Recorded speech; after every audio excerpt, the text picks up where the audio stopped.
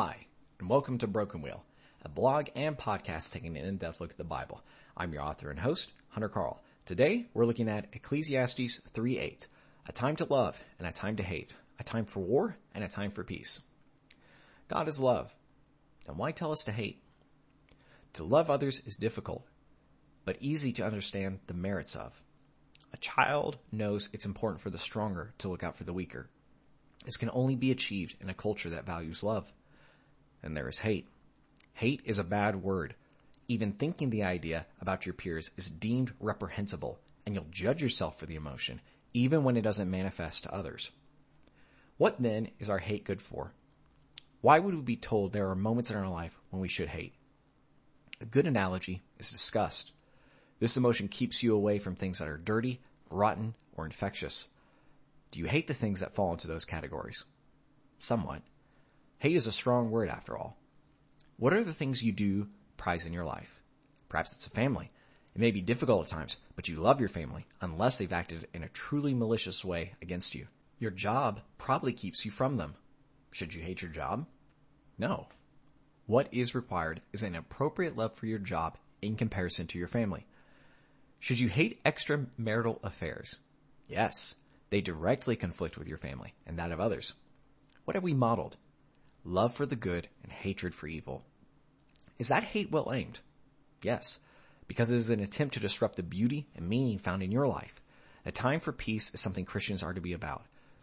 Our Lord is called the Prince of Peace. Blessed are the peacemakers, for they shall be called the children of God. When has God not acted in a peaceful manner? Think about the temple and Jesus overthrowing the merchant stalls.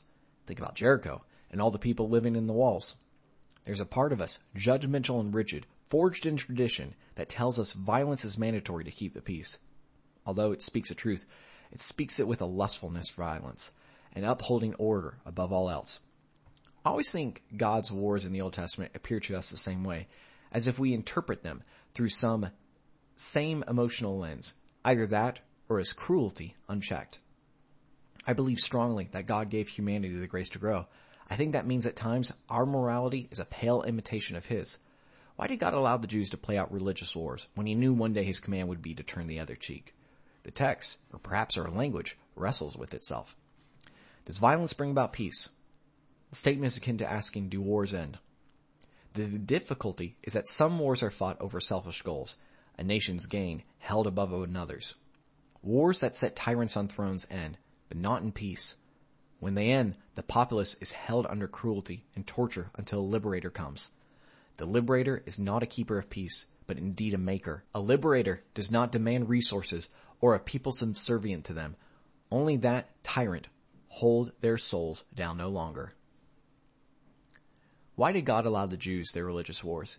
It was to show their limitation. Why did God give us the law? To show its limitation. We are now called to a new path. If you liked what you heard today, visit brokenwheel.substack.com and sign up to get this podcast and blog posts into your email. The podcast is also available on iTunes and Spotify. Please rate and review us there. If you want more of my writing, visit the About page on my website to read short stories I've recently published in journals such as the Blue Mountain Review. Thanks, and have a great rest of your day.